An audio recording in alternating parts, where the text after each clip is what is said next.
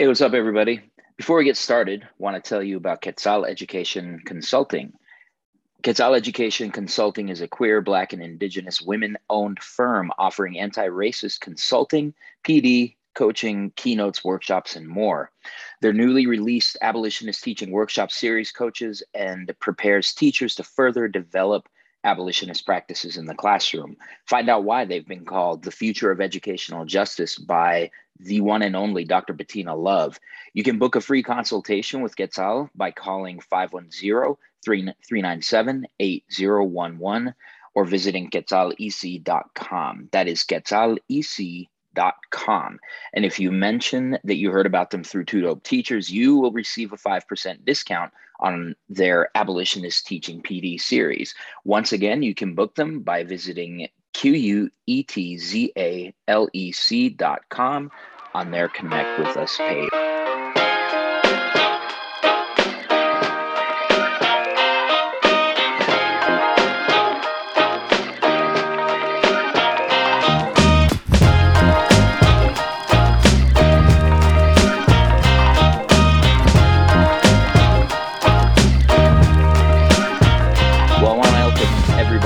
Episode 8 of Habitually Disruptive.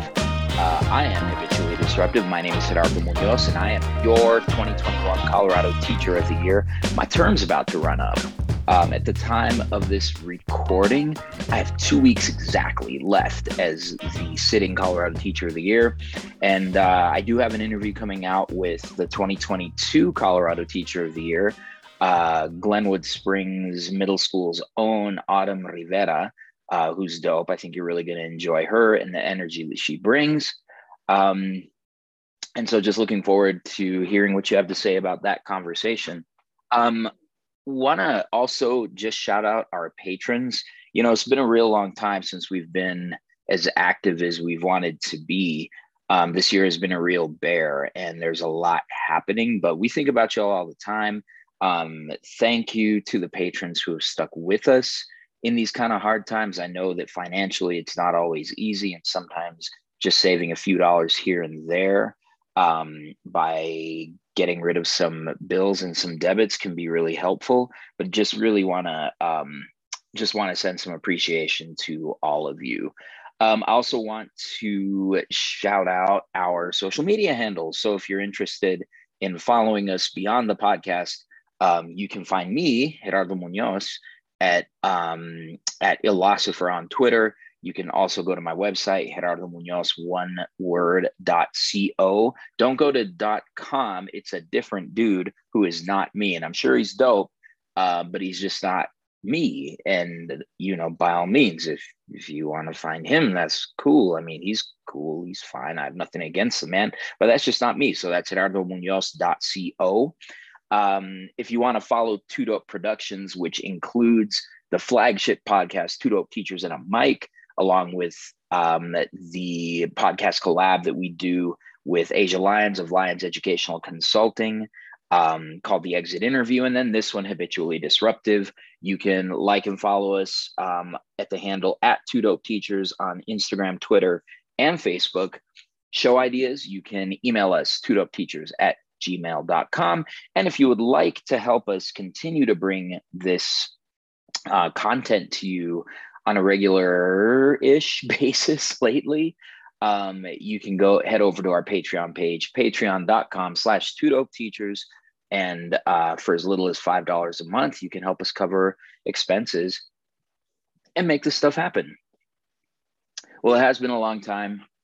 I want to talk with y'all a little bit about just kind of what I've been up to and where I've been. It's been a real busy few weeks and months, and I know that I kept you all updated on some of the stuff that went down in Washington Week with the State Teachers of the Year from 2020 and 2021. Shout out Hillary Wimmer, my friend from Adams 5-Star Schools. And you were a really great tag team partner when it came to our meetings with congressional folks. I finished up my first quarter as a doctoral student, and it was fantastic. And I think I've found a lot of new life when it comes to just my intellectual curiosity. And, you know, the thing is that I'm a little nerdy. I like to know stuff. I like to read about stuff, and the more complex, the better. And I think that these classes that I took a community-based research class, and I took an analysis of teaching class. It went pretty deep into some theoretical ideas that I just really enjoyed. And so, as always, I want to turn those things into practice, but I also just want to sit in the curiosity that my program um, provides. I'm super excited for winter quarter. I'll be taking two classes in winter quarter with two just dope professors, from what I understand. And of course, I will keep you posted on kind of what's happening. Speaking of what's happening, I would be remiss if I did not call out the loss of bell hooks. And when I say the loss of bell hooks, what I actually mean is we on Earth have lost bell hooks, but bell hooks has gone and joined the ancestors, and too soon, passed away at the age of 69 a couple of days ago. It's just been a real tough week. There's been some loss. My school community experienced loss of a colleague. And then yesterday I got news that that Hub of the Roots also passed on. And so it's a season of loss. And I think it's important that we sit in that. I want to talk a little bit about how bell hooks came into my life, and sort of how I sort of have benefited from her ideas. And just want to share with you a little bit of that, and then we'll get to our next to our guest, Luís Antezana, who I think y'all are going to love. But so a lot of you may know this. I didn't go to teacher school. I graduated from the University of Colorado at Boulder with a degree in Latin American Studies and History. Did a lot of classes in ethnic studies as well. And I didn't actually have any intention of going into education. I had actually considered going directly on for some graduate school work, and I just ended up choosing differently. So I started teaching in the 1999-2000 school year. And it was a big awakening. There were some things about teaching that came really naturally to me, and there are some things that were just very foreign to me. I had the opportunity to be in the inaugural class of teacher in residence program at Metro State University, Metro State College at the time, but Metro State University of Denver. And as I think about this work that I've been doing on trying to diversify the teacher pipeline, I've been in community with some amazing folks at the Colorado Department of Education who are having real conversations about how we can ensure that the teacher pipeline looks more like the students that we serve in most communities, particularly in urban communities. So it was trial by fire. It was on the job training, and I didn't have a chance to really get deep into the theory aspects of teaching. And, as I talked to people who had gone through traditional teacher prep programs around the same time, I realized that they weren't getting a lot of that really deep stuff either, because education is constantly changing. But nevertheless, that's a kind of insecurity that I carried with me for a lot of years. So enter my good friend Sean, who is a school leader in the city of Denver. And he had relocated to Denver as a result of Hurricane Katrina in 2004, 2005, and came and worked at my school. And one of the most important things that I learned from Sean was that theory has value. Deep pedagogical focus and commitment has value. He once said to me, I think you need to be able to say in a space, I'm a Freirean, I'm a constructivist, I'm this, that, or the other thing. And I found that to be really interesting. And his position was that this is what gives you focus as a teacher. This is what gives you an idea of when things are challenging or difficult, that of where you need to orient and what direction you need to go in and how to make decisions. And so I've come to realize that is true.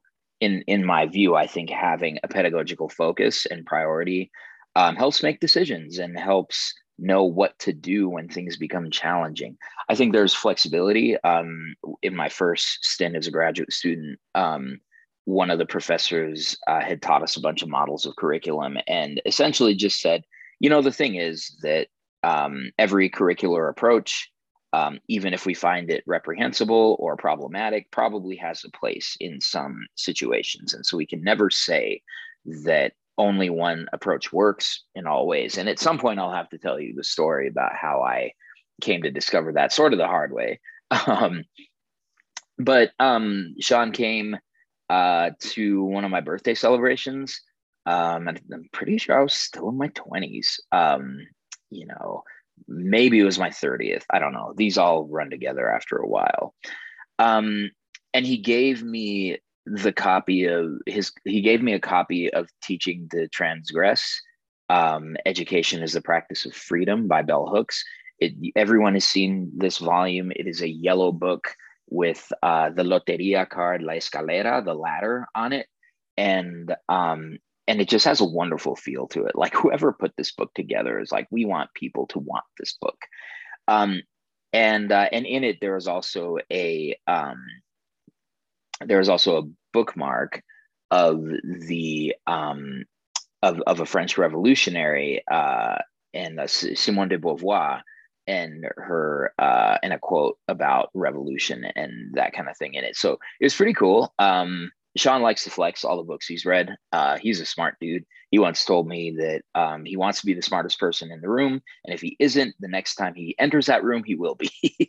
But he's a good dude. He gave me this book. And I'd heard of Bell Hooks before in the same way that I'd heard of Audre Lorde. So in ethnic studies and literature classes that I took in college as an undergraduate, these were names that kind of floated around different spaces, particularly those spaces that centered Black and brown thinkers and writers and creators and that kind of thing. But I'd never actually become familiar with the book. So I read the book, and I'm a really slow reader, so it was a little bit challenging, but there were some just really important pieces that came out for me that I think have really altered the way that I approach teaching. The first is how Bell Hooks adds on to and strengthens Paulo Freire that education ought to be the practice of freedom. And this is really interesting because I think I've had to explain this to people at different times, and their understanding of what education as a practice of freedom is and should be is really different from what I think Dr. Hooks intended. Dr. Hooks didn't necessarily intend a free for all without guidelines or expectations.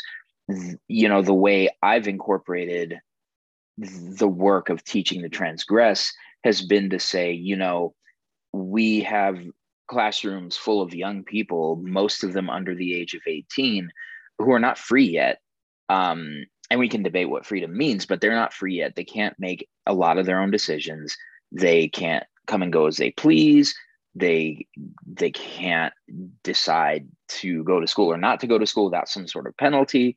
There's just very little freedom that they have. And when you extend it out to what does freedom mean in a context defined by adultism, where adult power is often flexed nakedly and uncritically, there are real questions about, well, what happens when our young people matriculate and they are out to see the world and they're 18 years old and they can make a lot of decisions on their own for better or for worse. And so in Teaching to Transgress, Hooks does make reference and examines deeply what it means to practice freedom. We practice freedom. People practice freedom by solving authentic issues. People practice freedom by building community and humanizing each other. People practice freedom by raising their voices and being independent, critical thinkers for a better community and for a better future. And so I've really kind of taken that to heart. And I would not ever argue that I've always been successful. I would not even argue that I've been successful a majority of the time. But it's an important reminder to come back to that. What is the work that I am doing with my young people today that will contribute to their freedom, where they can practice freedom? And for me, sometimes it's as simple as I don't require students to ask before they go to the restroom. Free people go to the restroom when they need to go to the restroom. And so I have different accountability measures. And so that's a piece that is really important to me, that I'm going to trust you as a free person to come back and do what you need to do to get caught up.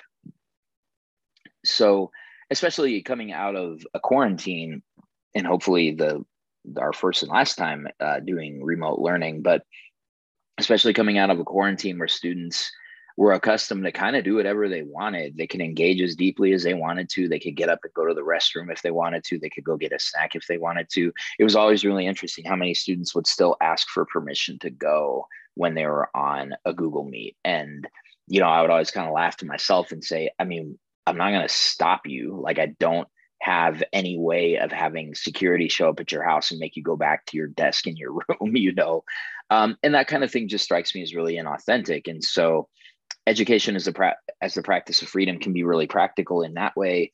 As an everyday practice, it can also be, well, what topic are you going to dedicate your time and energy to researching for this class? Are you learning study skills that work for you, not just that the teacher thinks are really good for everybody? And ultimately, are you a person who is willing to take accountability for your actions and your words and your choices? That's the practice of freedom. And those are classes that can be a little messy sometimes, but also the energy is really powerful as students realize that they have more power than anyone has ever told them that they do.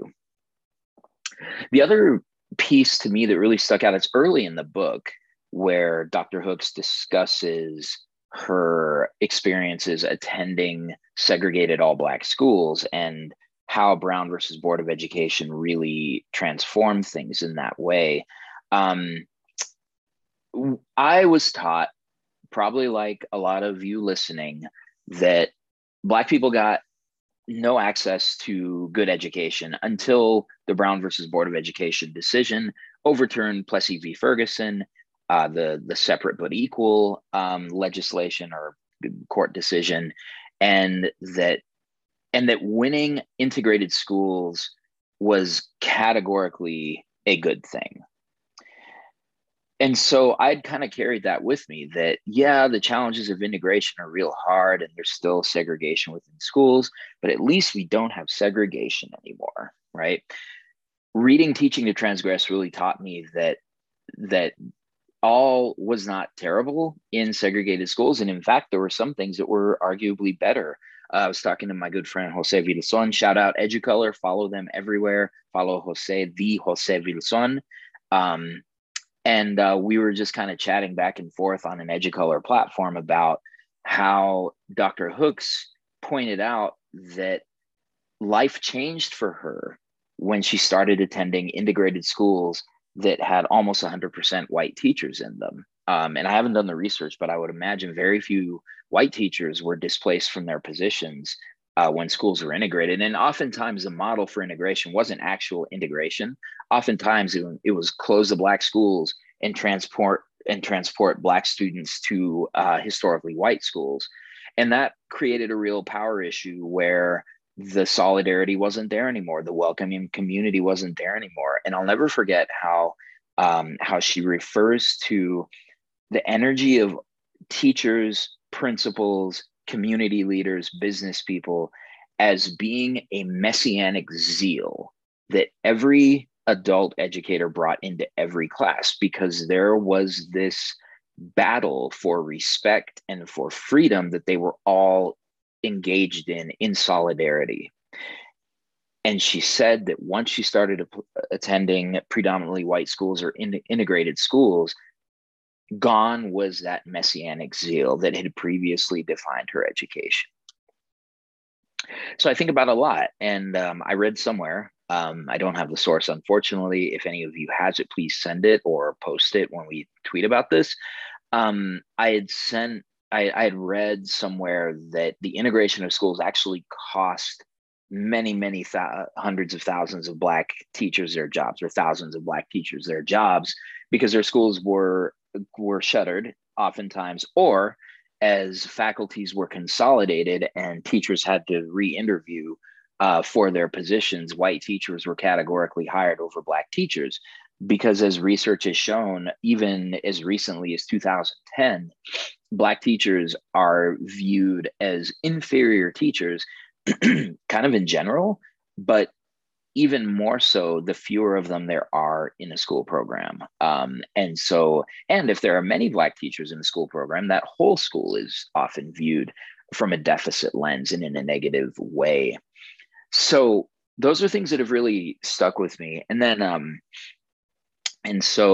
fast forward a few years later, one of my former students, who's now a doctoral student in California, as a gift, had a poster made for me with Dr. Hooks's quote about the academy not being paradise, but how the classroom can be a site for dreaming and a site for liberation thinking. And what probably Dr. Bettina L. Love and so many Black and brown women scholars have said is freedom dreaming. And I keep that poster up in my room. My students didn't always know what it meant, but it's a reminder to me that the classroom is for dreaming. The classroom is for imagining possibilities that we have within ourselves. My classroom is not for the replication of society. I would like to think that my classroom and my methods, as well as so many of my colleagues at my school, it is focused on how we disrupt the status quo. Rest in power, Bell Hooks. You are gone too soon, but your impact will be felt for generations. I know that I would not have been the same teacher if I'd not come across your words, and if I hadn't had the wonderful blessing to meet your prophet, Sean. So today's episode, to shift gears a little bit, this is an old one. We did this a while back, and when life took over my life and I fell behind on posting episodes, I just didn't get a chance to get this one up, but I've been really excited to get this one up as soon as I can. I want to introduce to you Luís Antezana. And Luís and I have crossed paths a couple of different times, but I'm really thankful that he and I have developed a stronger friendship over the last few years. Luís first popped onto my radar as a DACA recipient and a former classroom teacher. He was born in Bolivia. In fact, he talks a little bit about Bolivian food on this, and much to my joy, because I love food.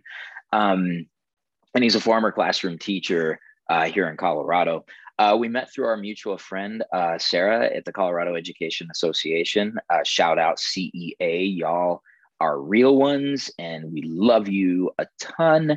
We met through Sarah a few years ago. He visited my classroom back, I would say, in 2016, 17, something like that. And eventually he left teaching to form an organization through Moonshot Ventures called Juntos to College. And Juntos to College, and you can find it JUNTOS2college.com, and I'll link it on the show page.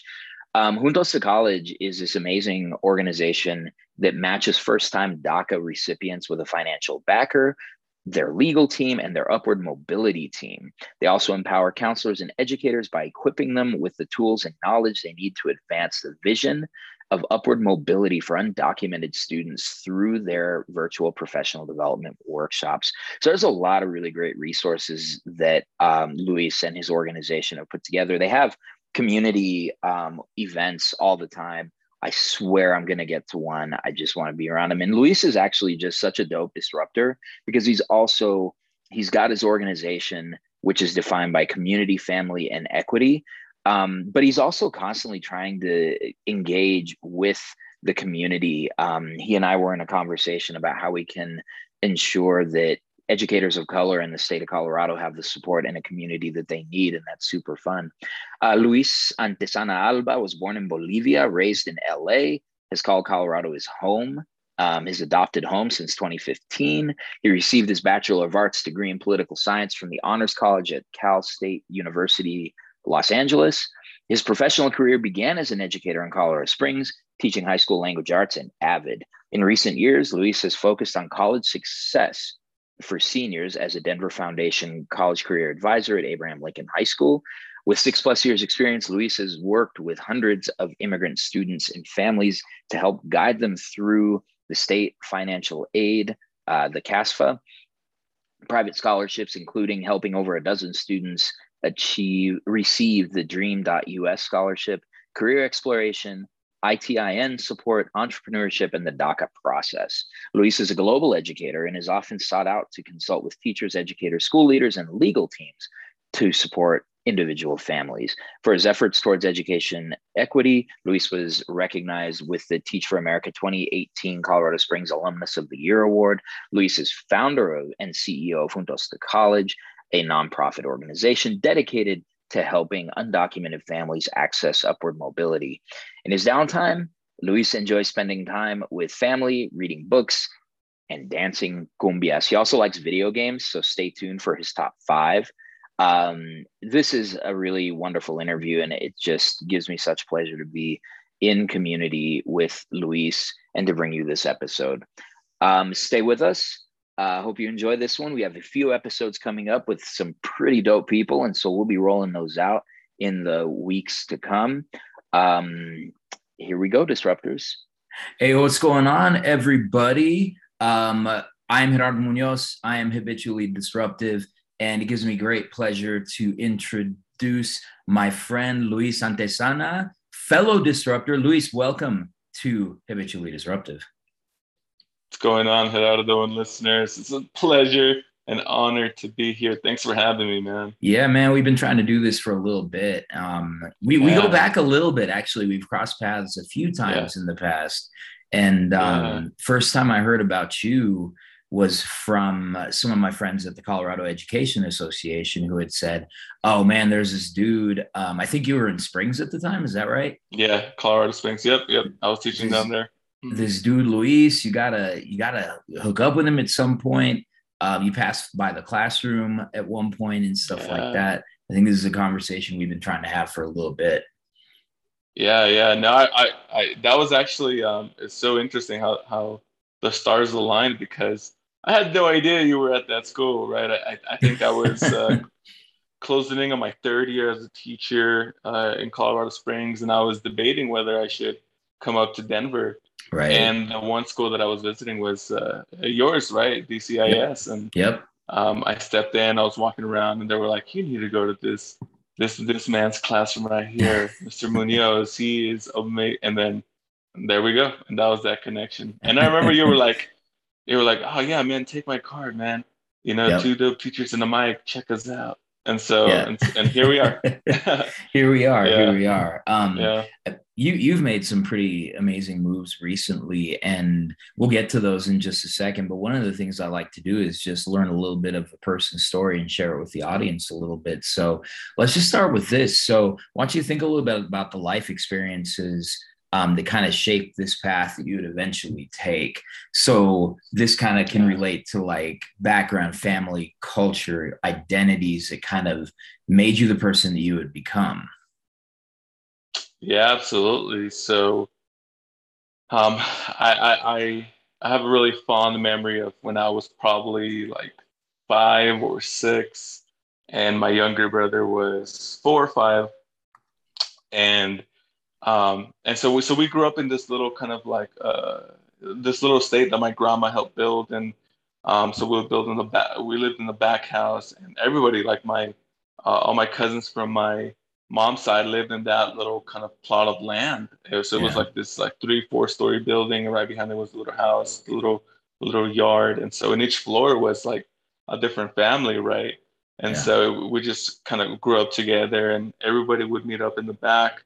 And we would just run around in circles, like just kids do. And I remember, we were kind of race, right? And I remember me and my brother, we were just like racing, like running around and kidding out, like big circles, but we were running around. And at the end, we would pretend to be like one would be a reporter and one would be the kind of like the winner of the race, right? Oh, how funny. Yeah. And then we would try to speak in English, but we didn't know English, so we would just speak gibberish.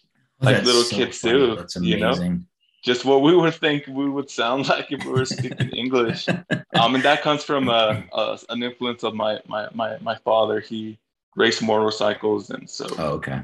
Yeah, we would kind of just watch some of the when we could, we would watch some like interviews of like the racers in the U.S. And so that's where that came from. But I share that because it was just such like a childhood kind of feeling, right? And for me, that was like family, my cousins, you know, all around, kind of a little bit older, but generally that same age, and just having so much fun and just like imagining, right, and being there. And so I share that because I would lose that kind of feeling of family for almost 2 decades. Soon thereafter, when my parents kind of decided to migrate to the U.S., you know, to kind of leave, you know, a very kind of a really bad economy, and an economy where very few folks were kind of making it out. Right. And so, yeah, so we would come to the U.S. And so, yeah, so, you know, I think for me, another feeling of kind of like, what does that mean, right? Like kind of growing up and having that at like, you know, 5, 6 years old, coming to the US when I was 7, and then here losing all of that. It was just me, my two brothers, and my parents. We followed an aunt and an uncle, and my cousins. We did, but it was still pretty much us in like a 1-bedroom apartment growing up in the city of LA. I was going to say, so you went to LA, and what? Say more about that. Yeah. And so it was kind of the opposite in terms of the family structure, where there was no family structure, where my parents were just trying to kind of make ends meet, right? Try to put food on the table. So they were just working all day, all night, under the table jobs, right?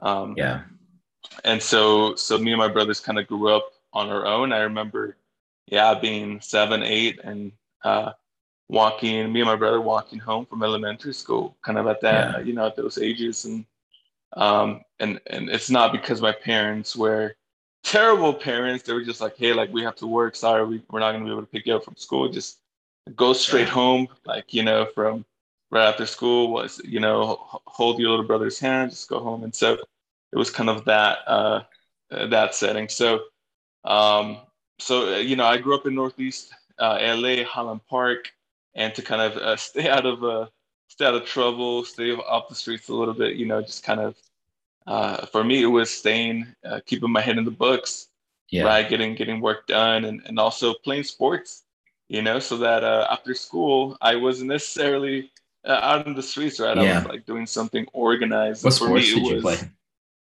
I played football and I played tennis. I played football all years in high school, and then tennis just my senior year. And so that so I was constantly busy, constantly tired, right? From just being a student athlete.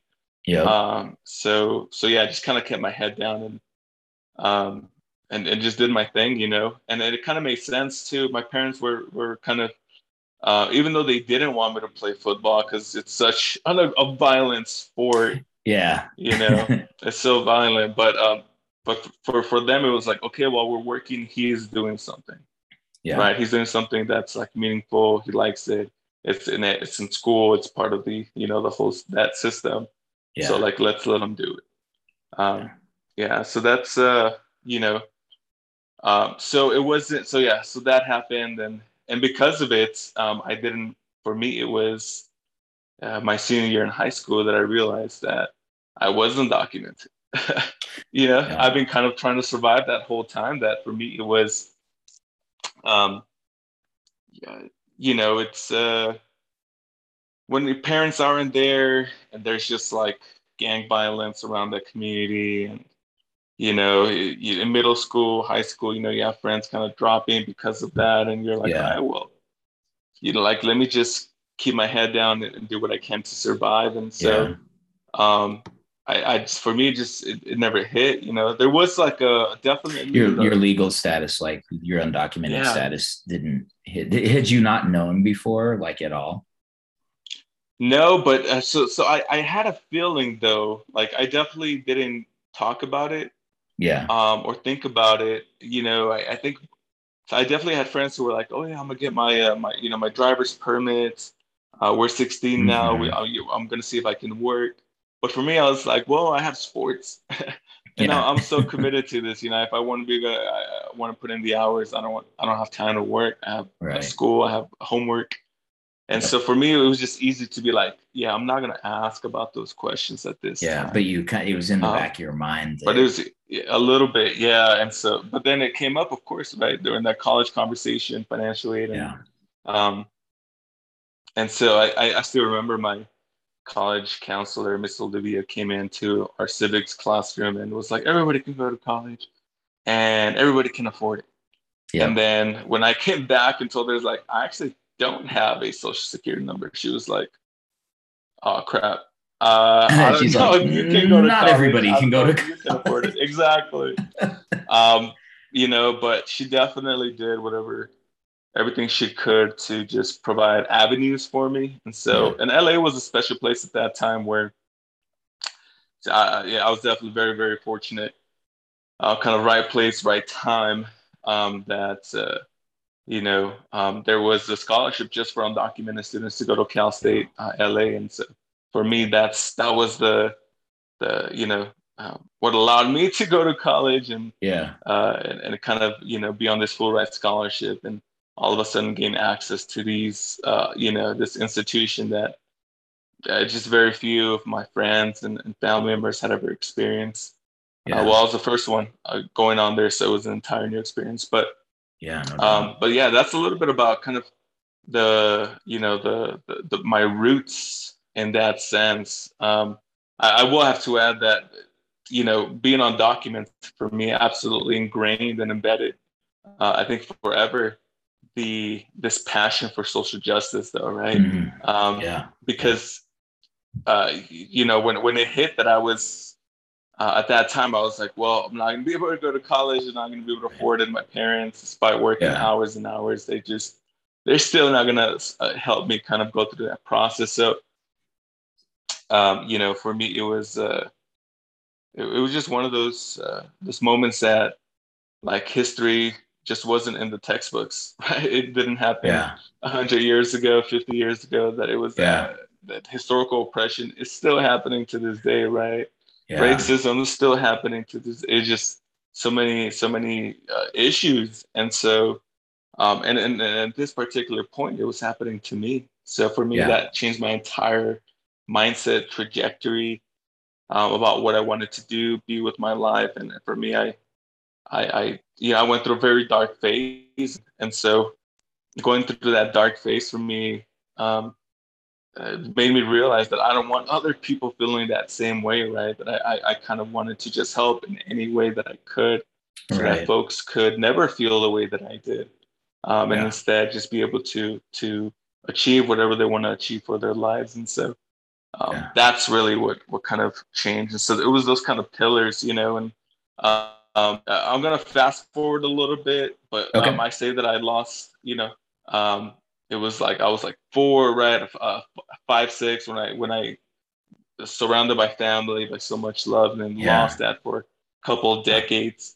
But it was in 2017 when I finally got the chance to go back to Bolivia through advanced parole. And when I went back, I regained. Through what? What did you say you went back through? Advanced parole. AP. Oh, okay.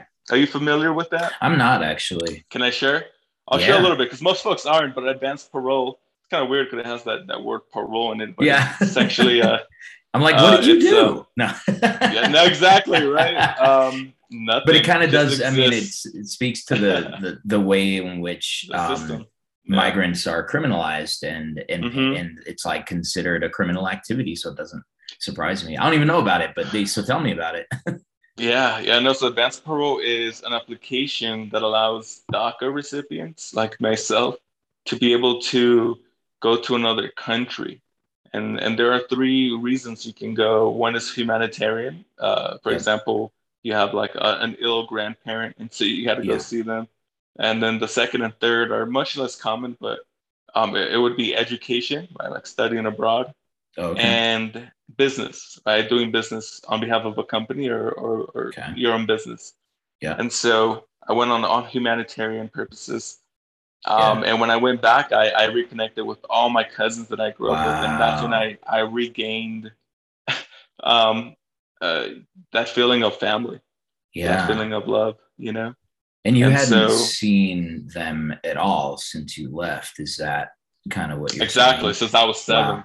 Yeah. Yeah, and so I hadn't seen them. And 7, you know, it's so interesting because at that age, you know, you hear about folks who were brought here as babies, or maybe they were 2 or 3 and not a whole lot of memories. But I remember being 7 years old. I remember everything about that age. And so you probably did actually have a lot of memories, and probably a lot of confusion when you were little as to, so what happened? Right, exactly. Yeah, because you go from like having this big wholesome family, you know, and we didn't, it's not like we weren't like rich or wealthy, but we had each other, right? And so that family love was always there. And then from the next year, having none of that, you know, and just kind of growing up in this street, in this like community where it seems like it's kind of like a war out there, you know. It's just like to grow up in that is obviously it's traumatizing and stuff, but but had you kept up with kind of what was happening? Because and I don't know if you said this, but you came from Bolivia, right? And and I think had you kept up with some of the things? So I was a Latin American studies major, and I know like, you know, some of the corruption that was happening in the 90s. There was the war for water, you know, in 2000. There was stuff like that. There was it Suarez who was kind of, you know, came to power in the late 90s. Prices going up, foreign investment. Had you kept up with those kinds of things when you were like a student and that kind of thing? So I kept up once I was in college. Once I you know, because I think growing up in the U.S. too, I hate it. I'm not gonna lie, like it's embarrassing to talk about. Don't lie, no lying allowed. I hated my own culture, you know, and so I didn't actually start kind of loving myself, loving my people, until I started doing a lot of independent research through in college. But so that's when I found out that like, you know, we literally had left Bolivia right before the water war started down there. Wow.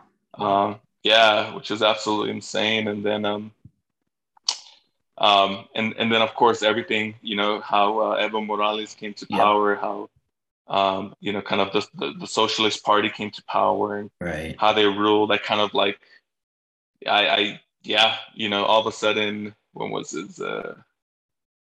I started kind of like learning about Bolivia again in like 2010, 2011, 2012.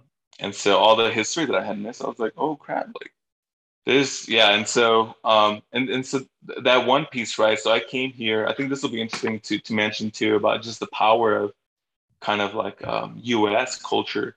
I grew up in LA, and I was definitely surrounded by like brown people in Northeast LA, you know, but it was mainly like a you know, a Mexican you know, majority. And so what that meant is that my Spanish dialect was a little bit different. And of course, like when you're in elementary school, there's always bullies. There's always like, and I'm sure everybody really thought you were kids. Everybody thought you were Mexican.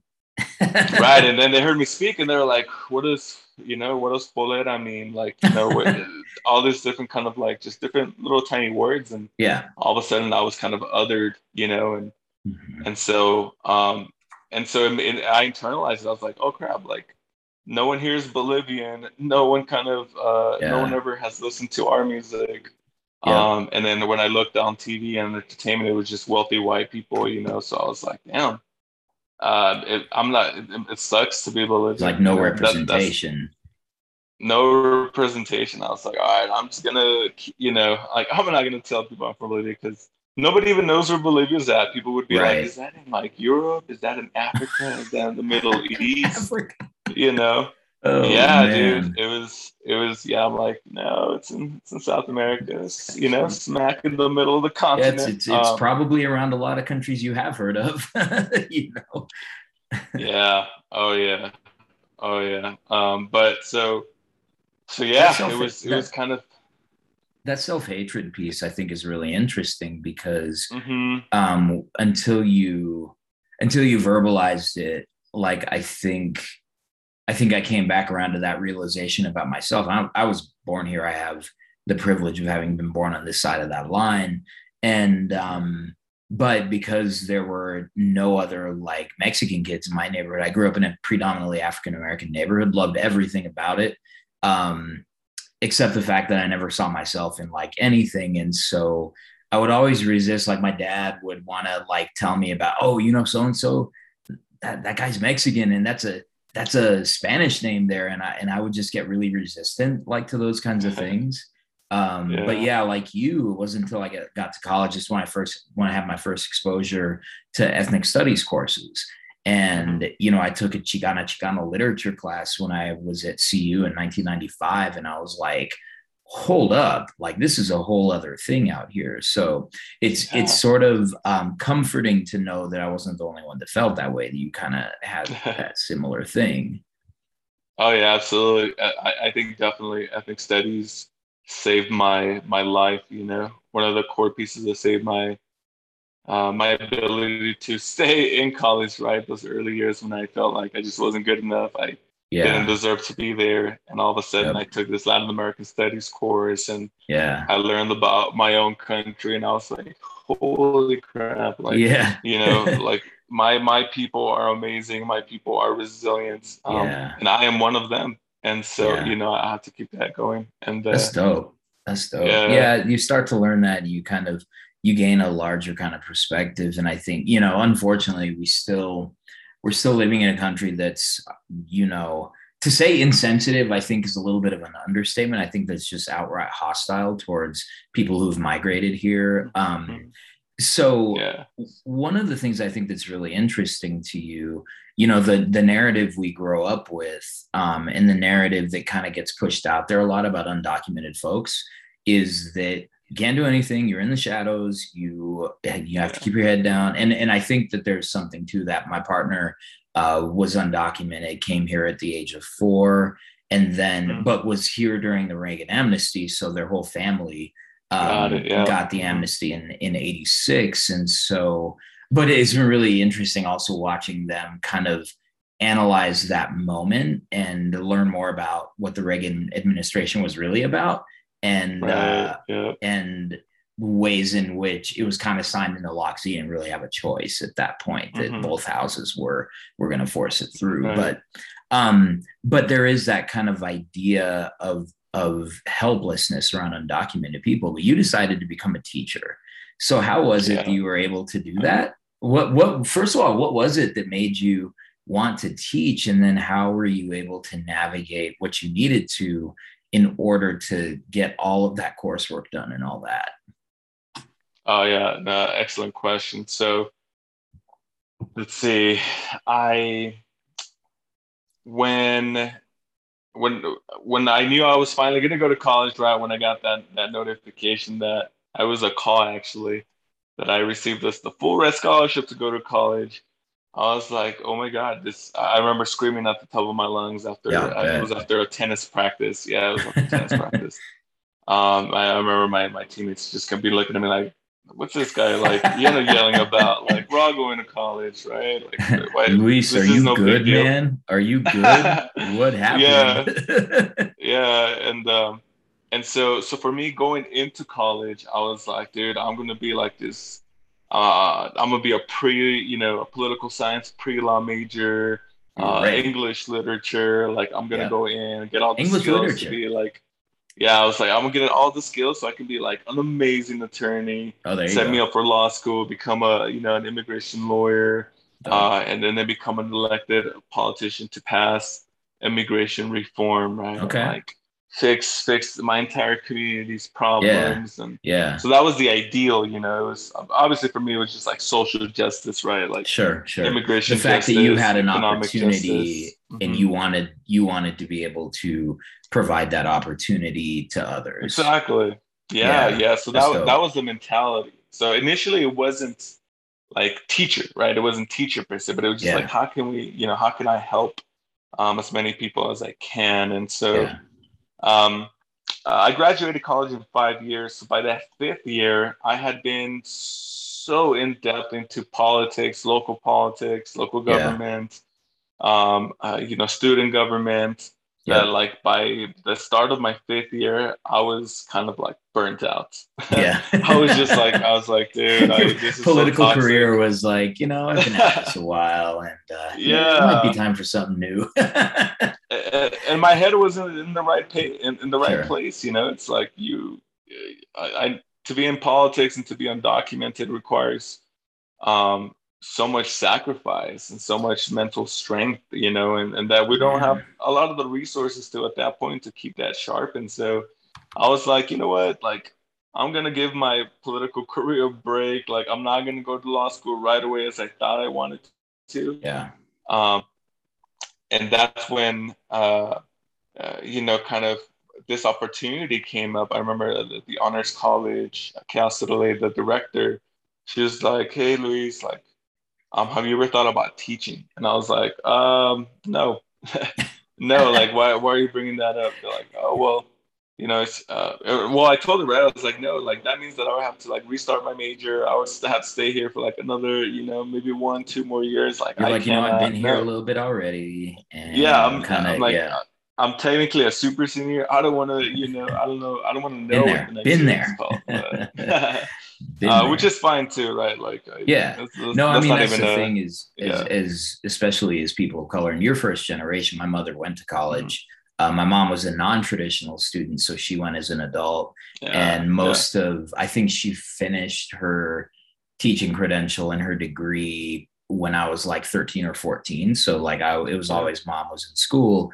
But when you're carrying that kind of, when you're shouldering that kind of burden, and I don't mean burden as if you don't want to do it and you don't believe in it, but it's a heavy load to carry for yourself, for your family, for your community. It can be real tough. Like it can be, and for me, it was just a matter of changing majors a bunch of times. Like, because I really wanted what I did to make a difference. And so so I did coursework in English, I did coursework in history, I did coursework in Latin American studies and ethnic studies. And, and then I start seeing people around me graduate, and I'm like, I probably got to do that at some point. So no judgment, man. No knock either on the people that are in that space, right? Yeah, man. Everybody has their journey. And so shout out to my boy, Mike.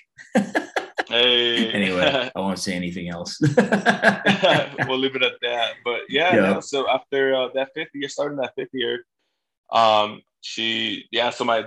the director was just telling me, it's like, all right, like she was like, you don't actually have to restart a major. She's like, here, you should look into this program. We're actually going to bring in someone to speak about it. And I looked into it, and it was the controversial or the hot topic, Teach for America, right? So this interview's over. No, I'm playing. No, shout out to my dude Alejandro Diaz Granados. He's the Washington D.C. Teacher of the Year, and he went through Teach for America, and man, they do not play with some of the stuff you have to do. No. I'm gonna fast forward. So I looked into it. I did my research. I ultimately landed that they aligned with my values, and so signed up. And then I always thought I was going to teach in LA or California, but no, the Colorado was like, nope, you're going to come over here, and we'll make it happen for you. And it was a pretty tremendous order. Springs? Like I looked at the map, right? I was like, I looked at Google Maps. I was like, oh, Colorado Springs seems really close to Denver. It's probably like a 30-minute drive. That's easy. I can do that. No, it's not, and it's only gotten a little bit longer, right? So so much traffic. But so it was through Teach for America. They gave me the opportunity to kind of do they call it institute, but it's like crazy amount of just like this crazy summer. It's like an intensive, right? Like you essentially they want you to get as much of the background and coursework done in a really short amount of time. And you even do some teaching in that summer, right? No, it's actually all kind of hands-on. So they just throw you. So it's like theory, like hardcore theory, like the entire time. And then you have to teach summer school.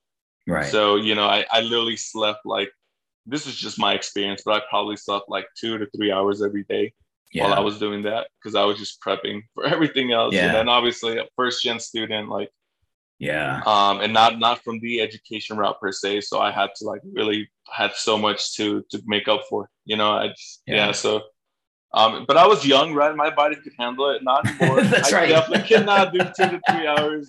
No, not that is not a thing. Yeah, anymore. One of the things that Ale shared with me was that he had to take 7 praxis tests. Like he had to take a test, like, because he was out of, I forget where he was originally, but they're like, yeah, we might put you in DC, we might put you in Philly, we might put you in NYC, we might put you. Damn. So you need to pass all these tests so that we can place you. But, here's what I'll say. And, I know that TFA is pretty controversial, and there's definitely some stuff there that is highly debatable. But I was invited to speak at one of their conferences. Let's see, it was the last time the Broncos won the Super Bowl, which was also the last time I cared about football. 2015. Yep, that's when I was there. And my first year here. Yep. Oh, that's wild. So I went to DC to speak about teacher leadership. I was in DPS's like inaugural group of senior team leads and distributed leadership programming and that kind of thing. And what was really striking to me is every building I ever worked in DPS, I started teaching in 1999, was so white. Like I was often the only person of color, one of only a couple of people of color. Then there was maybe me and the Spanish teacher who didn't really see themselves as a person of color, even though they were more Mexican than me, like that kind of thing. And then I'm at this conference in DC for Teach for America, and I would say, not even exaggerating, 1/2 to 2/3 of the educators there are educators of color. And that gave me pause. That was kind of like, but maybe we do need other sort of pathways for candidates of color, because to your point, I'm not going to go back and do another 2 years and then go a year not getting paid. Like, how are you going to ask that of me as a first generation person, as a person who came from a working class background? How are you going to ask that? So I maintain my controversial takes on TFA, but it's not lost on me that people like you have actually come into the profession and have been real credit to the profession through that program. Yeah, no, absolutely. That's the only way. And kind of like most people actually don't know that there are alternative licenses, right? That are essentially kind of exactly what TFA does, but it's different. But for me, that was like, you're right, the one kind of pathway that allowed me to put this. Now, absolutely, like I have so many experiences that I can definitely say, that's a knock towards TFA, but I cannot deny the fact that being in with their network and their community has allowed me to touch base with so many incredible educators of color.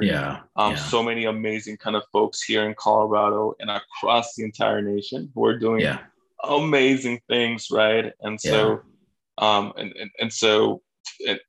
and then of course in the industry that's obviously very kind of like white, middle-aged, and also women per se, to be a brown man, a brown undocumented educator, it's definitely like, it doesn't come very often. And so it's that unicorn status. You're that unicorn. A little bit, because when I all of a sudden was that first year, I wasn't in the student seat anymore, right? I was standing. I was writing on the whiteboard.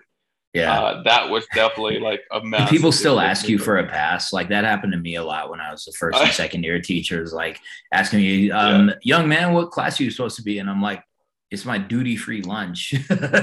my principal would call the students honey. And so one time she was like, hey, honey, go to class. And I turned around and she was like, oh, I'm sorry, Mr. A. I thought you were a student. She cracked up. I mean, Brett, that happened. We don't age. We can't help it, man. We stay looking good. Yeah.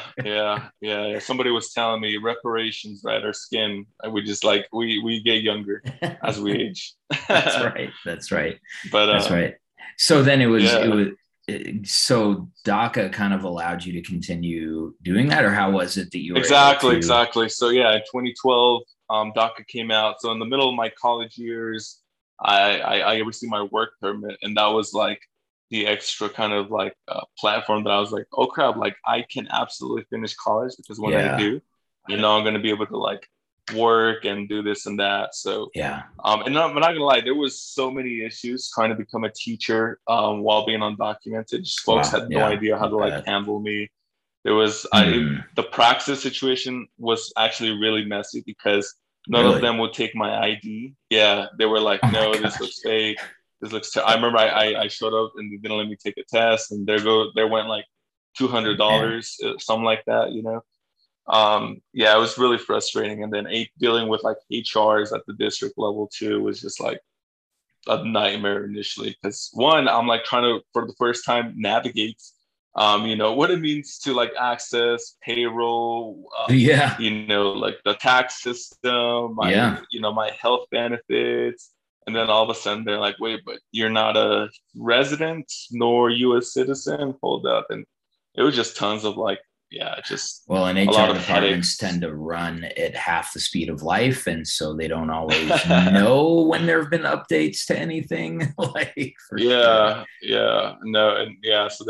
definitely had a really hard time with me. They still are, but they've come a long way, I would say, up until now. But yeah, at that point, it was a mess. But ultimately, though, after proving that I'm indeed eligible to work and proving that I have all the documentation, was able to focus on my craft, which is, I taught English and Avid at Harrison High School for 3 years. It's one of the most amazing experiences of my life to date, right? Like, there's nothing like being in front of a classroom, having your students, and then seeing them grow in a 9-month period, and being around. You go ahead. I was just gonna say, and just kind of like seeing all the amazing students go from amazing to even more amazing. Some of the kind of the knuckleheads, if you will, not be knuckleheads by the end of the year. Like coming in with like apology letters and be like, "Mister, I'm so sorry about how I treated you." That first fall semester, I grew so much. It's just something that money will never kind of be able to top, I would say. And I'm sure you had a real positive impact on, Colorado Springs is a lot more diverse than people realize. That you do have a sizable Latinx community. You do have a sizable African-American immigrant community. Immigrant community in general. And so that probably meant a lot to families and kids and communities for you to be there, even though you didn't have exactly the same background, a little bit more in common maybe with other teachers that they had. Yeah, no, at the school I taught was like 50% Latinx, 25% white, 15% Black, and then kind of Asian, then biracial, Native American, and so on and so forth. Right? It was actually super diverse if you look at those numbers, and so, but I was like the one brown Latino teacher, at that school, so it absolutely made a big difference, to be in there. Just by existing. It makes a huge difference. That's something that Kevin and I have tried to work on the Two Dope Teachers podcast, about how do we get these stories out here, and how do we make this a profession that's accessible to communities of color. So, Luís, we're going to take a quick break. When we come back, we're going to talk a little bit about you making big moves to even expand your impact and empower other kids. So stay with us here on Habitually Disruptive. Hello, listener. If you've made it this far into the episode, perhaps you are enjoying this remixed conversation about power, culture, and education. And if that's the case, please consider joining others like you, educators, community leaders, activists, scholars, artists, and youth, by supporting the Two Dope Teachers and a Mic podcasts and productions on Patreon. For as little as $5 a month, you can get on-air shout-outs, sneak previews, and early released episodes, insider information on the happenings in Two Dope Nations, and many other small benefits. The greatest benefit, though, is you enable us to keep bringing the fire. Because of people like you, we have expanded to 2 podcasts, with the Exit interview taking flight and forcing hard conversations about attacks on Black educators. And we've added new features, including episode transcripts and a revamped website, all because of listeners like you. But that's just the beginning. Your support will open up new possibilities for us and for the communities we represent and advocate for. And at the $15 per month level, you receive a sticker. Yes, folks, a sticker. To support the podcast, head over to patreon.com/2dopeteachers. That's patreon.com/2dopeteachers. Yo, what's up, everybody? This is Gerardo Munoz. I am back with my guest, Luís Antezana. Luís, so you were talking a little bit about your move into education and this kind of social justice focus that you've always had, this idea that whatever you do with your one life should be something that benefits others. So you've kind of, you're like this rising star, man. Like, you know, people know who you are. People know the work that you're doing. Got to hear you on Teray's Ednium podcast recently, and that was super cool. You've kind of decided to take control of your own professional life. And you're kind of doing this with like this amazing combination of commitment, humility, and passion. Like, it's clear that you're fired up about this. It's clear that you're locked in. And it's also clear that this isn't about you individually, that you actually want to make a larger impact. So can you take a minute and just describe your path from classroom teacher to Juntos to college? Yeah, absolutely. So it was in October 2019. I was at Lincoln High School, and I love Lincoln High School. 90% Latino, Latina, Latinx community, DPS, many immigrants. Right? Yeah, this was a DPS. I was actually working for the Denver Scholarship Foundation, but I was on site at Lincoln High School. Yep. And so many students who just looked like me, who shared my background, so many mixed status families, many undocumented students. Yeah. And I loved leading the 12th grade classes there. It was truly a privilege and honor. It was hard as hell, but it was an honor. But it was, I remember at that point that for me,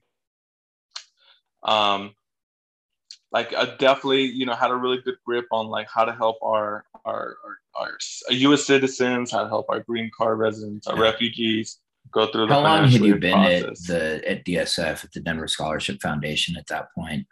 At that point, it was my second year. Okay. Yeah. It was so you had a chance to really understand a lot of the workings and kind of how paying for college sort of works, particularly for communities of color. Okay. Exactly.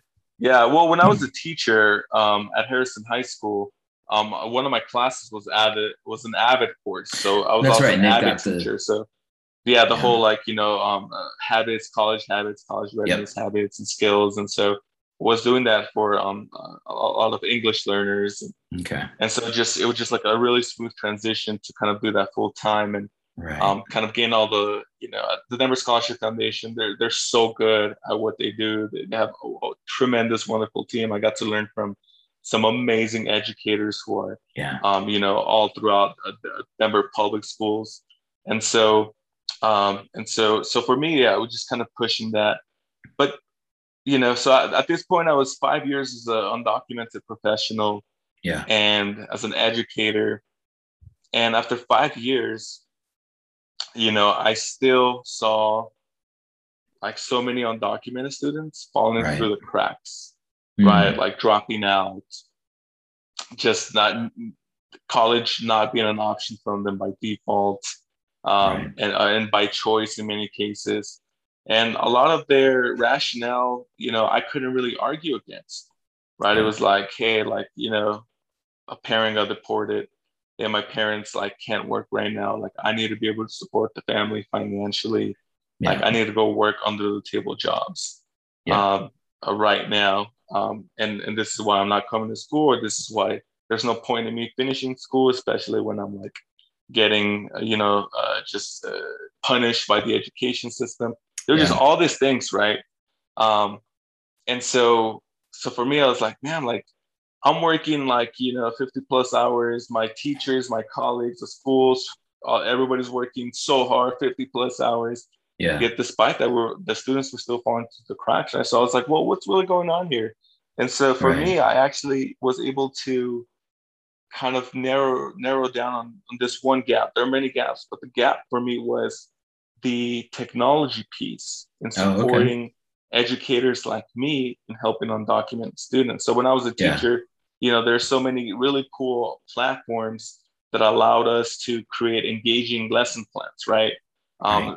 Lesson plans that students can access on their phones, their Chromebooks, their laptops, etc. So much cool technology, right?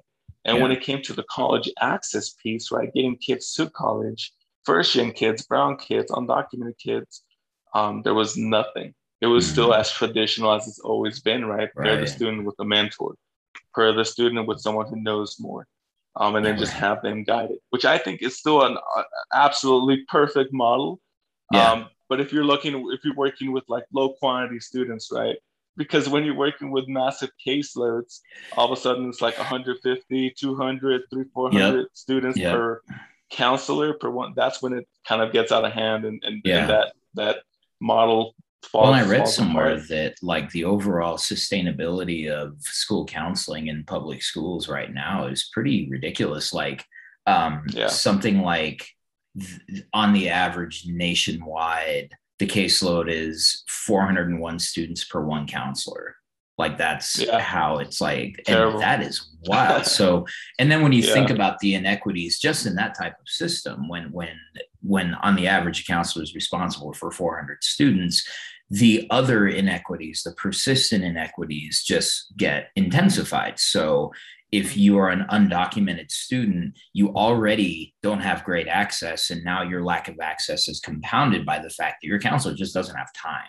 So it just worsens it. Yeah. That must have been really hard to witness. Just like asking yourself, how many Luises would it take to make this happen? Like how many do I need? 25 of them, 50 of them, 100 of them? Like how many of us do I need?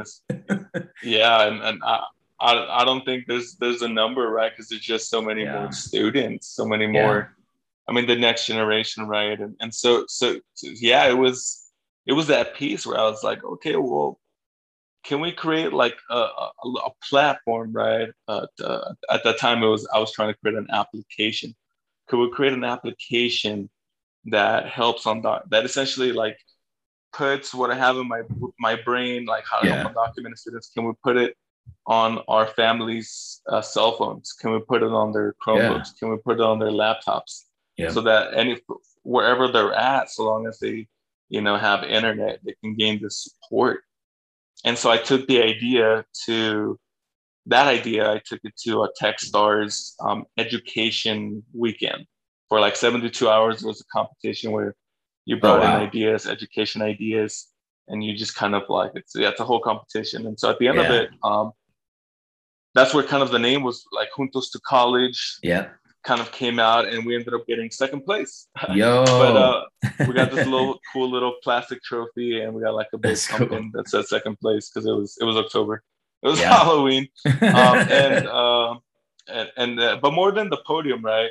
It was really the validation that for me as an educator, as a professional, being undocumented, that I wasn't alone, that I wasn't crazy, that I didn't have this terrible idea. That kind of like industry leaders. This could work. Like people actually looked at this idea and said, no, this is a real thing that could work. How did that feel to kind of like get that recognition, not only that you now could do something for the community, but just like, I had this idea, it actually could work and people think it could work. Oh yeah, no, it was, so the judges were like, business leaders, education leaders, leaders in technology who were like, dude, you need to keep going because this could absolutely work. And so for me, I was like, oh my, like that whole weekend I had butterflies. I remember like day one, it took me like 15 minutes to go inside into the building because I just didn't know if I could do it. I remember that Saturday nights, I went home feeling like a failure. I was like, dude, I don't know what the hell we're building. And then that Sunday when we got the second place and all of that, I was like, oh my, like the butterflies were back. Yeah, they were back, but it was like a sense of relief, right? It was like, well, it's like excitement at that point. It's like, okay, this is a thing.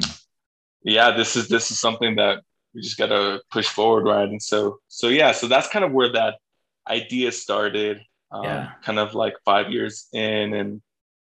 So that was really cool. It was an amazing experience. An educator by training at that point, right? Yeah. Going into like this kind of like business type of space was weird. It was definitely weird, but I'll bet. I really liked learning. I love learning. I got curious about so many kind of different topics.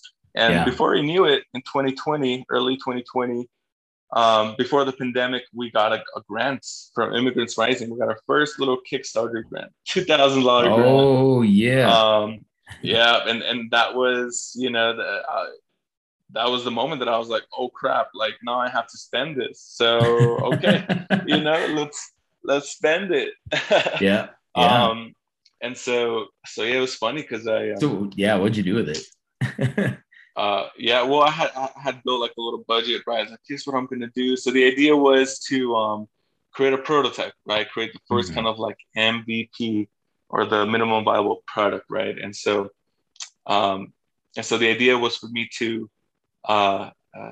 get together a team of software developers. We're going to kind of create this little first prototype, the first application, where we're going to try to embed like AI technology and stuff like that. Oh, wow. And all of a sudden that summer, I found myself managing software developers, dude. And how much experience did you have with software development at this point? None, zero. That's what I wonder. I was like, I thought you said you were an English major. That's amazing. No, that was a huge learning process, dude. Okay. Yeah, I was like, what am I doing? Like, managing back end, front end developers, UX, UI designers. I was like, but it was just such a wonderful, like, the folks who volunteer their time. We paid them, but it was, they essentially volunteered their time because they believed in like supporting our documentary students. And it was just, I learned so much from them. I learned so much about like what not to do as a manager for software and stuff like that. And it was just a really cool experience. And it's amazing. So you ended up kind of like being in this, like you have this idea that's rooted in a lot of things you have knowledge about. You have knowledge about the college process. You have knowledge about navigating it as an undocumented person. You have knowledge about how financial aid works from your experience at DSF. But now you're having to sort of venture out and take more risks with stuff that you don't have the same background in. It's impressive. Oh, yeah. Yeah. And that was scary as hell, dude. Like, definitely not recommended for everybody, but it was... It was I don't know, man. It seems to have worked pretty well for you. So maybe it is a good thing for folks. I mean, I think there is this thing about like, the podcast is called Habitually Disruptive, but part of making disruptions for social justice is about disrupting things within yourself, disrupting those toxic narratives that you have, where I wouldn't have done this if I were you. I would have been like, oh, I'm an English major, technology, forget it. I'm just like going to do something else. But so some of that is disrupting your own sense of limitation and your own sense of just because I never did it before doesn't mean I can't like do it. I think that's impressive. So that's kind of a cool thing. No, it is. And no, it was wonderful. It was such a like a crazy experience. I mean, and this was when we were already like, pandemic. This is insane. So but it made kind of like the idea even more important, right? Like the urgency was there because for us, it was giving folks access wherever they're at. And of course, the pandemic came in and we couldn't see each other, and it was like, oh crap, like now we really got to do this. You really got to do this.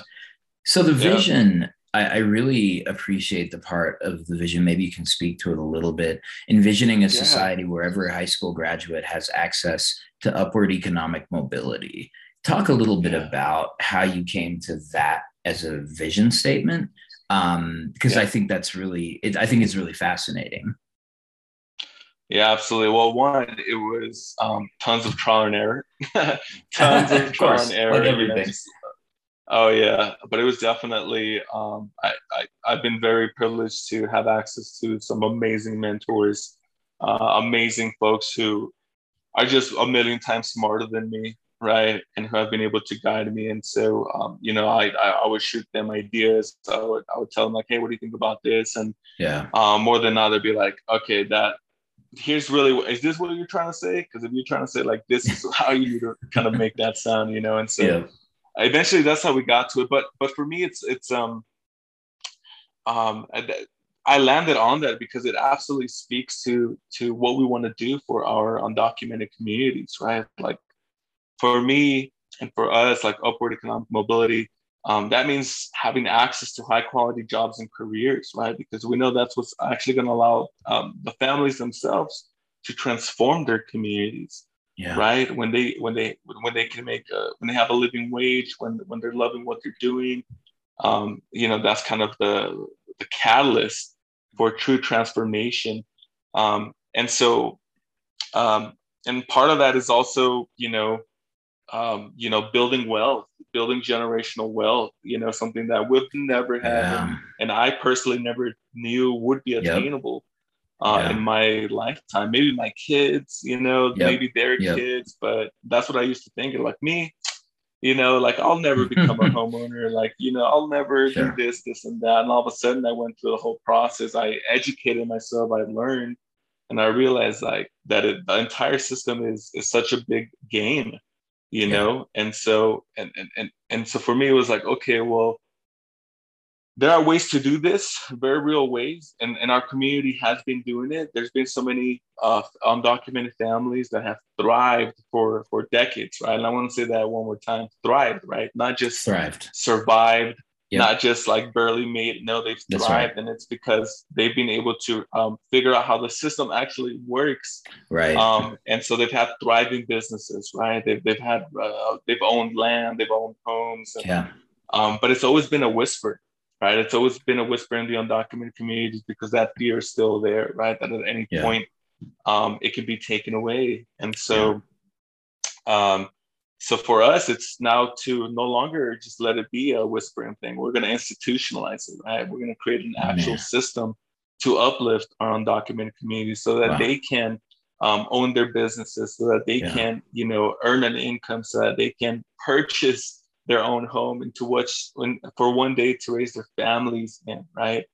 And in a way that's absolutely disruptive. That's reclamation of the land. That's, a movement for, housing, and really a movement for equity. And so and it's a movement that's also informed by a class consciousness, like understanding that getting having some kind of economic mobility does actually provide opportunity. Like I was talking about home ownership as being probably the most important source of wealth that one can get. I was talking about this to one of my classes on Friday, and and I just did it really briefly, and we did it listening to Jay-Z's OJ song.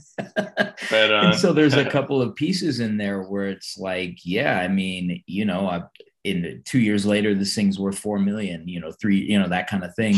But also explaining to my students in a very real way, like we bought our first home. It was really inexpensive. Like it was really tiny place. And then when we decided to have children, we got a bigger one, stayed through when the housing bubble busted in the early 2010s.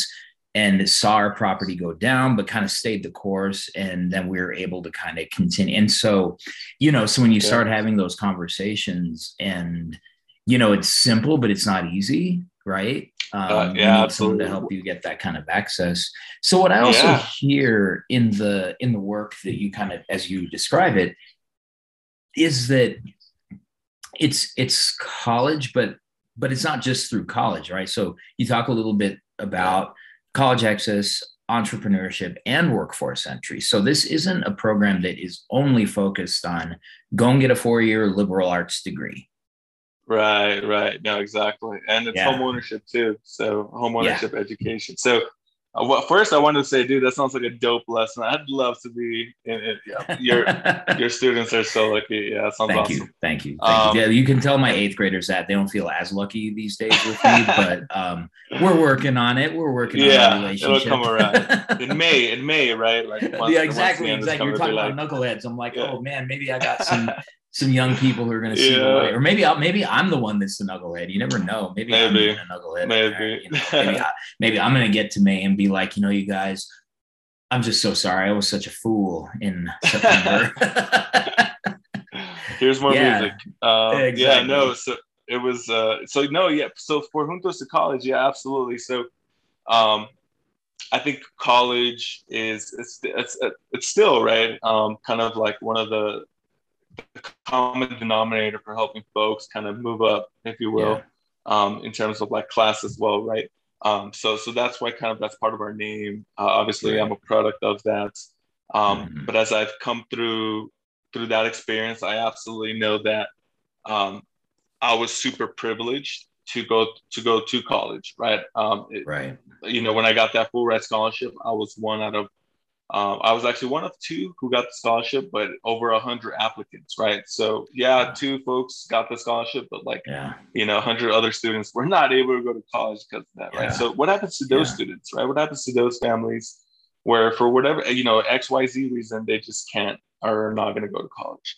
Does that mean that their life ends right there and there? No, right? Absolutely not. How could I say that?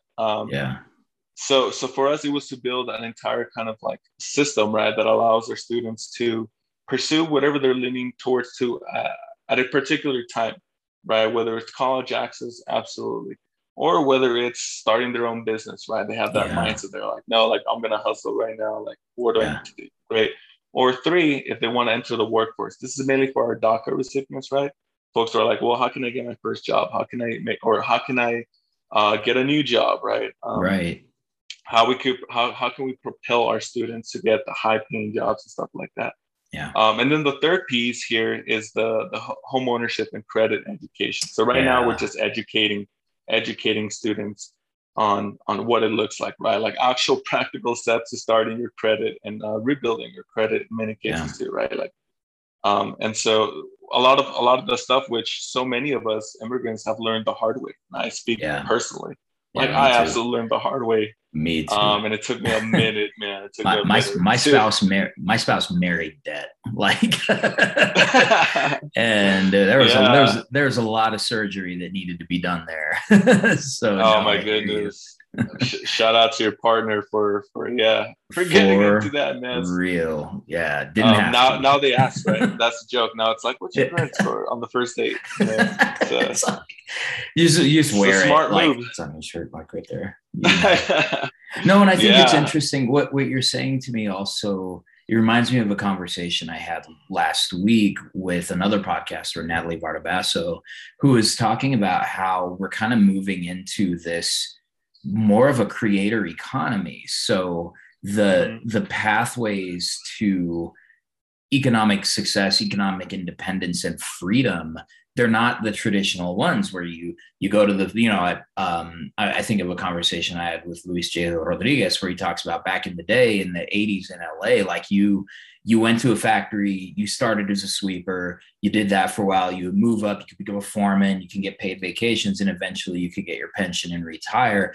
And that's just not the only path and actually that path is becoming less and less easy to access. So what we have is folks who are starting to just create stuff. Like I think you're one of those folks who's created a thing that will uplift others. And, I love the disruption of this idea that the only way you can be economically successful is if you go to college, because it's simply not true. Now there's real questions about civic engagement when it comes to not getting that college education, but in terms of being a financially free person, there are a lot of paths, and it seems like Juntos to College does that. Absolutely. And well, the other piece too is that for me, like I've learned the hard way too, right? Being a product of the college, it's like a 4-year public liberal arts institution, and it's that students, how can I phrase this? So there are students who see college as an extension of the high school education system. Yeah. And because of that's that, so they're well put. absolutely That is turned so off. well put. Yep. They're like, what, you mean more school? Because they'll say that more school when I don't have to. Because and I think you're right. I hadn't thought of it in that way, that they think it's like it's exactly the way it was in high school. Which why would they want more of that? They have that mindset. That's just how their perspective towards life, and it's absolutely very difficult to tell them no, it's actually different, because that's just where they're locked in at that time, right? Yep. But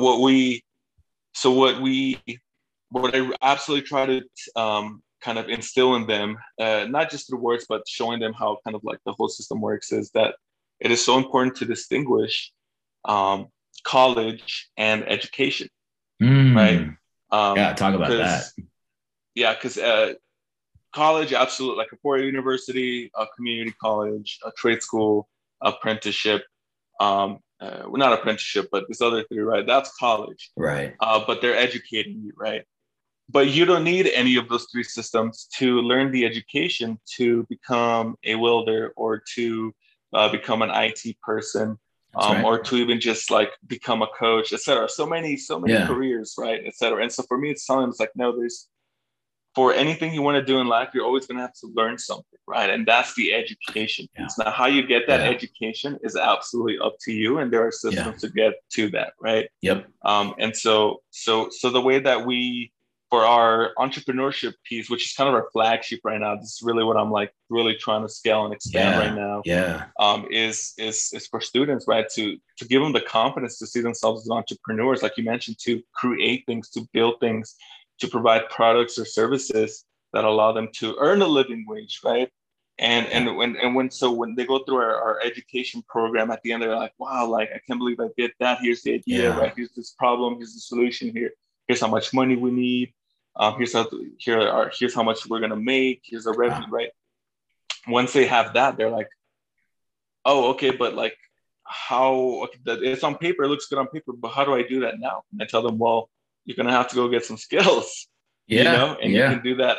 You can do that at a four-year university. You can do that at a two-year community college. You can do that at trade school apprenticeship. You can do that here on a just like et cetera type of model. And then where are you gonna build your skills? Where are you gonna build those skills?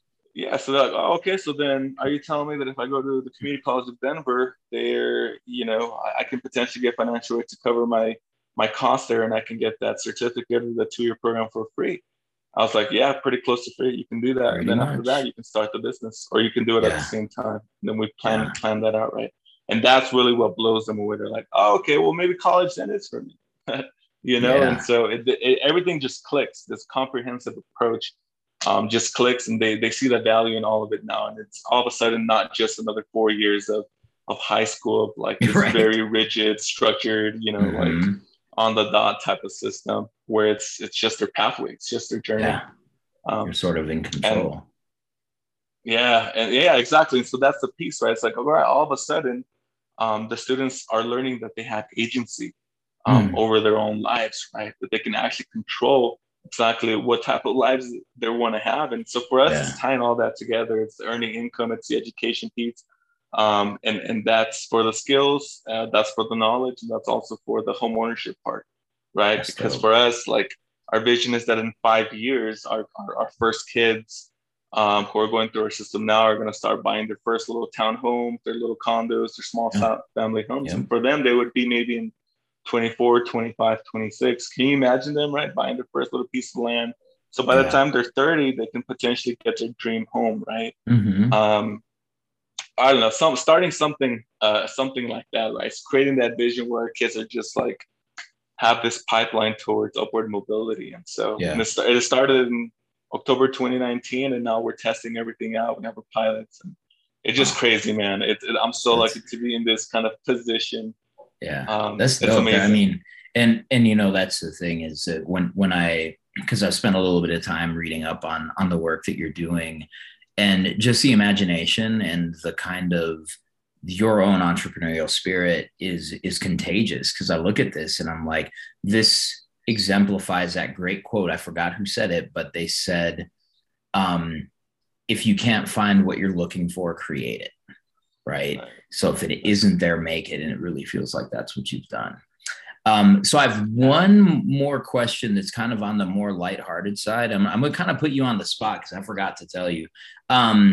So good. So I like to do a top 5 of anything. Like, so Luis Rodriguez had his top 5 like places to write. Right. And so he like listed those off, and we had someone that said like top 5 Drake songs. And I don't know how I feel about that. But yeah, what do you think about giving me a top 5 of anything that Luis Antezana is into? Ooh. He's thinking, we'll get to thinking music. My top, I know how. I'm just going to continue on some of the lighthearted topics we were talking about earlier, which is video games. No, all right, top 5 video games. 5 video games. Yo, let's do it. All right, here we go. We're going to start a list. We're going to get people talking here. That's right. That's right. Let's debate. So fifth, this is going to be some controversial content. People are gonna be fighting about this on social media. Yeah. I'm here for it, man. We're here for the real stuff. Hear it. Oh yeah, here we go. All right, so top 5 is going to be something a franchise that's like historic, but actually not many people have ever kind of played it. And that's actually going to be Metroid. So top 5 is Metroid, man. Metroid, have you heard of it? All right. I've not heard of it. There you go. I don't know. And Metroid has been around since the 80s. Wow. Okay. Since the 80s. Man. Yeah, Metroid. What's my excuse? So the classic. It's actually it was one of the first video games that had a woman protagonist. And you found that at the end after you went in after the whole game, and you're like this crazy kind of like robot, you know, kind of like superhero. And at the end, you found out that she's a woman in the 80s. That was pretty. That's wild. Historic, you know. Samus Aran, that's it. So 5 is Metroid. Sort of one of the more obscure ones. Number 4, it's gonna be. Folks are gonna be a little upset with me, but it's actually gonna be Mario. So we're gonna go with Super Mario. Let's go with Super Mario Bros. 3. Yeah, Super Mario Bros. 3. Okay, cool. That was so that one's a classic. I mean, everybody knows Mario, but this is Super Mario Bros. So 3, what makes that one number 4 out of all the others? It's just this one's a classic you can pick up and play. You got all the little suits for Mario, right? Yep. Tanuki suit, little fireball suit. And it was like a world you can kind of like, you know, it was just crazy, man. Just a wonderful game. I remember playing it as a kid, and even as an adult, when I can get my hands on it, it's still such a joy. Number 3 is gonna have to be NBA 2K. I was gonna throw that out there. We got to get down on some basketball. I'm a fan. You know, yeah, and I'm gonna give people heads up now. Madden is not on this list. I'm actually so disappointed with the Madden series, so I'm gonna stay with. I only just play 2K now. Yeah, and don't add us, y'all. You know, he knows what he's talking about. Like Madden's not on the list. Wait, so do you watch the NBA in real life or just in the games? Oh no, absolutely. I love the NBA. I'm afraid to ask this question. Lakers. I'm a Lakers fan. Killing me. I'm sorry, Denver Nuggets. This interview I had is over. With Teray as well. Wait, I got something here for you. Hold on. Yeah, let me pull this out because I feel like I need to start stuff right now. Got my Jamal Murray jersey right here. No, you know what? It's funny because one of my most formative experiences as a kid was, so my dad came here from Mexico in the early 70s, and I was born in Denver. I was actually born at St. Joseph's over where the Kaiser campus is now. So I've like literally been in Denver for 45 years. And one of the first things we did he used to work for King Soopers at his job. They gave out Nuggets tickets every now and then. So we got these Nuggets tickets. I was like 7. I was little. And they were handing out Dan Issel jerseys to the first like 1,000 kids that came. So I got my little jersey. But we're up in the nosebleeds with all these Lakers fans, like all of these Lakers fans. And I was a little kid. Let's go. And I just remember saying a couple of things. I was like, well, I'm wearing this jersey and I don't like that. And it was just a wrap. Now, let me just say this one thing, though. I never even recognized the contradiction until way later in life. My favorite player in the history of the NBA is Magic Johnson. Oh, like, that's a big contradiction. Loved Magic, and I never even. Now I hate everybody that plays my team, like when they're playing them, but I can appreciate, game recognized games. Yeah. So, man, we're gonna have to watch some games or something. Lakers Nuggets. I think they're so. Coming And here you're in not March, one that you're not one that gave up on the Lakers when they signed LeBron. Then. No. There's some people who've done that. Are you aware of this? Some people have like bailed on it, which I don't understand. I love LeBron. The hate for LeBron, I don't understand it. I'm like, come on, y'all.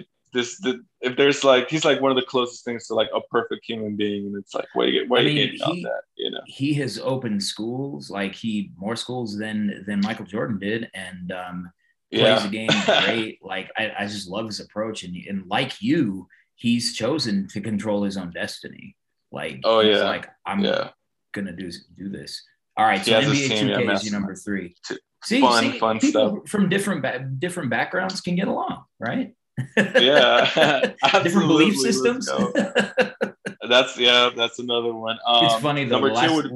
Last thing I'll say about that is that I remember the first time I suggested to a Lakers fan that there's a Nuggets-Lakers rivalry, and the Lakers fans like, maybe y'all have a rivalry. I don't think we do. I was like, I feel like we have a rivalry with everybody. That's it's like that type of history where it's like Showtime. We just but I and the games here, at least before the pandemic, Lakers Nuggets were just so much fun. I love it. And I love the NBA too. All right, number 2. Yeah. Number 2 is gonna be Halo. I'll throw that in. Oh man, Xbox fans. Halo. Yeah. Shout out Xbox fans. Master Chief. Yeah, Master Chief. Just I definitely changed that game. Changed the game for me. Yeah. In terms of like first person shooters, so fun. The multiplayer is just so good. So Halo, game changer. All right, now we got to get a drum roll in. Oh, before the drum roll, okay. This game, I have to tell y'all what it's not going to be first, right? It's not going to be Mario Kart. Not Mario Kart. That would be too easy. Not Mario Kart. Although I love Mario Kart, definitely would make sense to be number 1, but not for this purpose. Yeah. But here's the real drum roll. Go ahead. All right, here you go. The Legend of Zelda: Breath of the Wild. I had a feeling. Number 1. I had a feeling. Tell me why this is number 1 for you. So I'm probably all right. I'm gonna phrase this for folks who aren't really aware of what Legend of Zelda: Breath of the Wild is. But we're gonna translate this for the non-Zelda. Translate a little bit, but so this is one of the first games, at least, for me, that the point of the game wasn't for you to like go from point A to point B and then you finished the game. Right, that wasn't the experience. The experience of the game, like the boss battle, was actually the entire like land that you were experiencing the game on. Yeah. Right, so it was like one of this like massive open world games where you just drop into this massive map that has like tons of different terrain, beautiful mountains. And the storylines are just epic. Like it's just it's amazing. And wherever you go, any little town you went, there was like something different happening, and you got to choose whether you wanted to engage in that. And so it was just one that I remember thinking like, man, I don't really like this open world games because I feel like I get lost. It's too overwhelming. I don't know what to do. I felt that way about Gauntlet. When Gauntlet came out, I felt that way about Gauntlet. I'm like, wait, what? No, exactly. I was like, should I even, but as soon as all of a sudden I found myself like playing for like close to 2 hours, and I was like, holy crap, like I don't even want to stop. Like this is so interesting. And so And it's just a beautiful game. It's like people describe it as like being one of those Zen games. Like you can literally just stare at the screen and you have this beautiful like scenic mountain range, and you can just, there's just so much to do, and it's just, the crazy part is just a one player game, right? Like one single player. Like you don't need friends. It's not online, and that's fine. Yep. So top five. There you have top five. It. This is an amazing top five. Now I would have had like some basic games up there. Like I always liked Altered Beast. Like Altered Beast was great. I never played that one actually. So it's like you have to go and save this wizard's daughter, but you've been brought back from the dead, and he's given you these powers to like turn into like animals. So you you can turn into this grizzly bear that turns flips. You can be a wolf. Like it's pretty cool. And then I like the fighter games. Like, so Tekken was always my favorite. Like, dude, that's an honorary mention. Tekken is fun. Because when you talk about like the complex storylines and you start reading about it, you can get yourself into a rabbit hole real quick. Because it's like, there's like a whole Tekken universe here. Who's your favorite Tekken character? Because it's not Kazuya, it's Jin. So Kazuya's son, Jin. Yeah, Jin. The show play with Jin. Jin. For me, it was Eddie Gordo, because I love the capoeira fighting. So cool. Well, listen, it was a fun game. Luís, it's been so much fun talking to you, man. How do people find you? Find your work? How do they follow you? How do they support Juntos to College? Yeah, absolutely. So you can check us out on almost all the social medias. We're on Facebook at Juntos to College, LinkedIn, Juntos to College. On Instagram, where Juntos means together, just like that. Juntos means together. Yeah. Yes, sir. And then you can find us on our website, juntos2college.com. 2 is the number. Yep. And you could email us as well. All that information is on our handles. Yep. And if you're moved by this work, you can contribute, you can share, and would definitely love for folks to share, education leaders, if you're interested about bringing kind of systems to support your undocumented students, or just talking about them. More than happy to start those conversations. We're young, but we're so hungry. And so we're really going to grow here in this next couple of months, and absolutely kind of expand in 2022. So let's go, everybody. Let's make it happen. And Luís, just this work that you're doing is so needed and so meaningful and so powerful, man. I'm just so excited for you, for Juntos to College, and definitely y'all support this work. There isn't really anything else out here like this. And when we talk about how do we do right by our undocumented students, this is one of the ways that we can. We don't have all the resources in schools. We know we don't have all the resources in schools, but we have people out here doing great work that we need to support. So it's been a real pleasure talking to you, man. We gotta do this again. Gotta check back in a couple months, see what 2022 is looking like for you. Yes, sir. But yeah, man, thanks for being habitually disruptive, and thanks for being on the show with me today. An honor. Thank you, Gerardo. Take care. All right.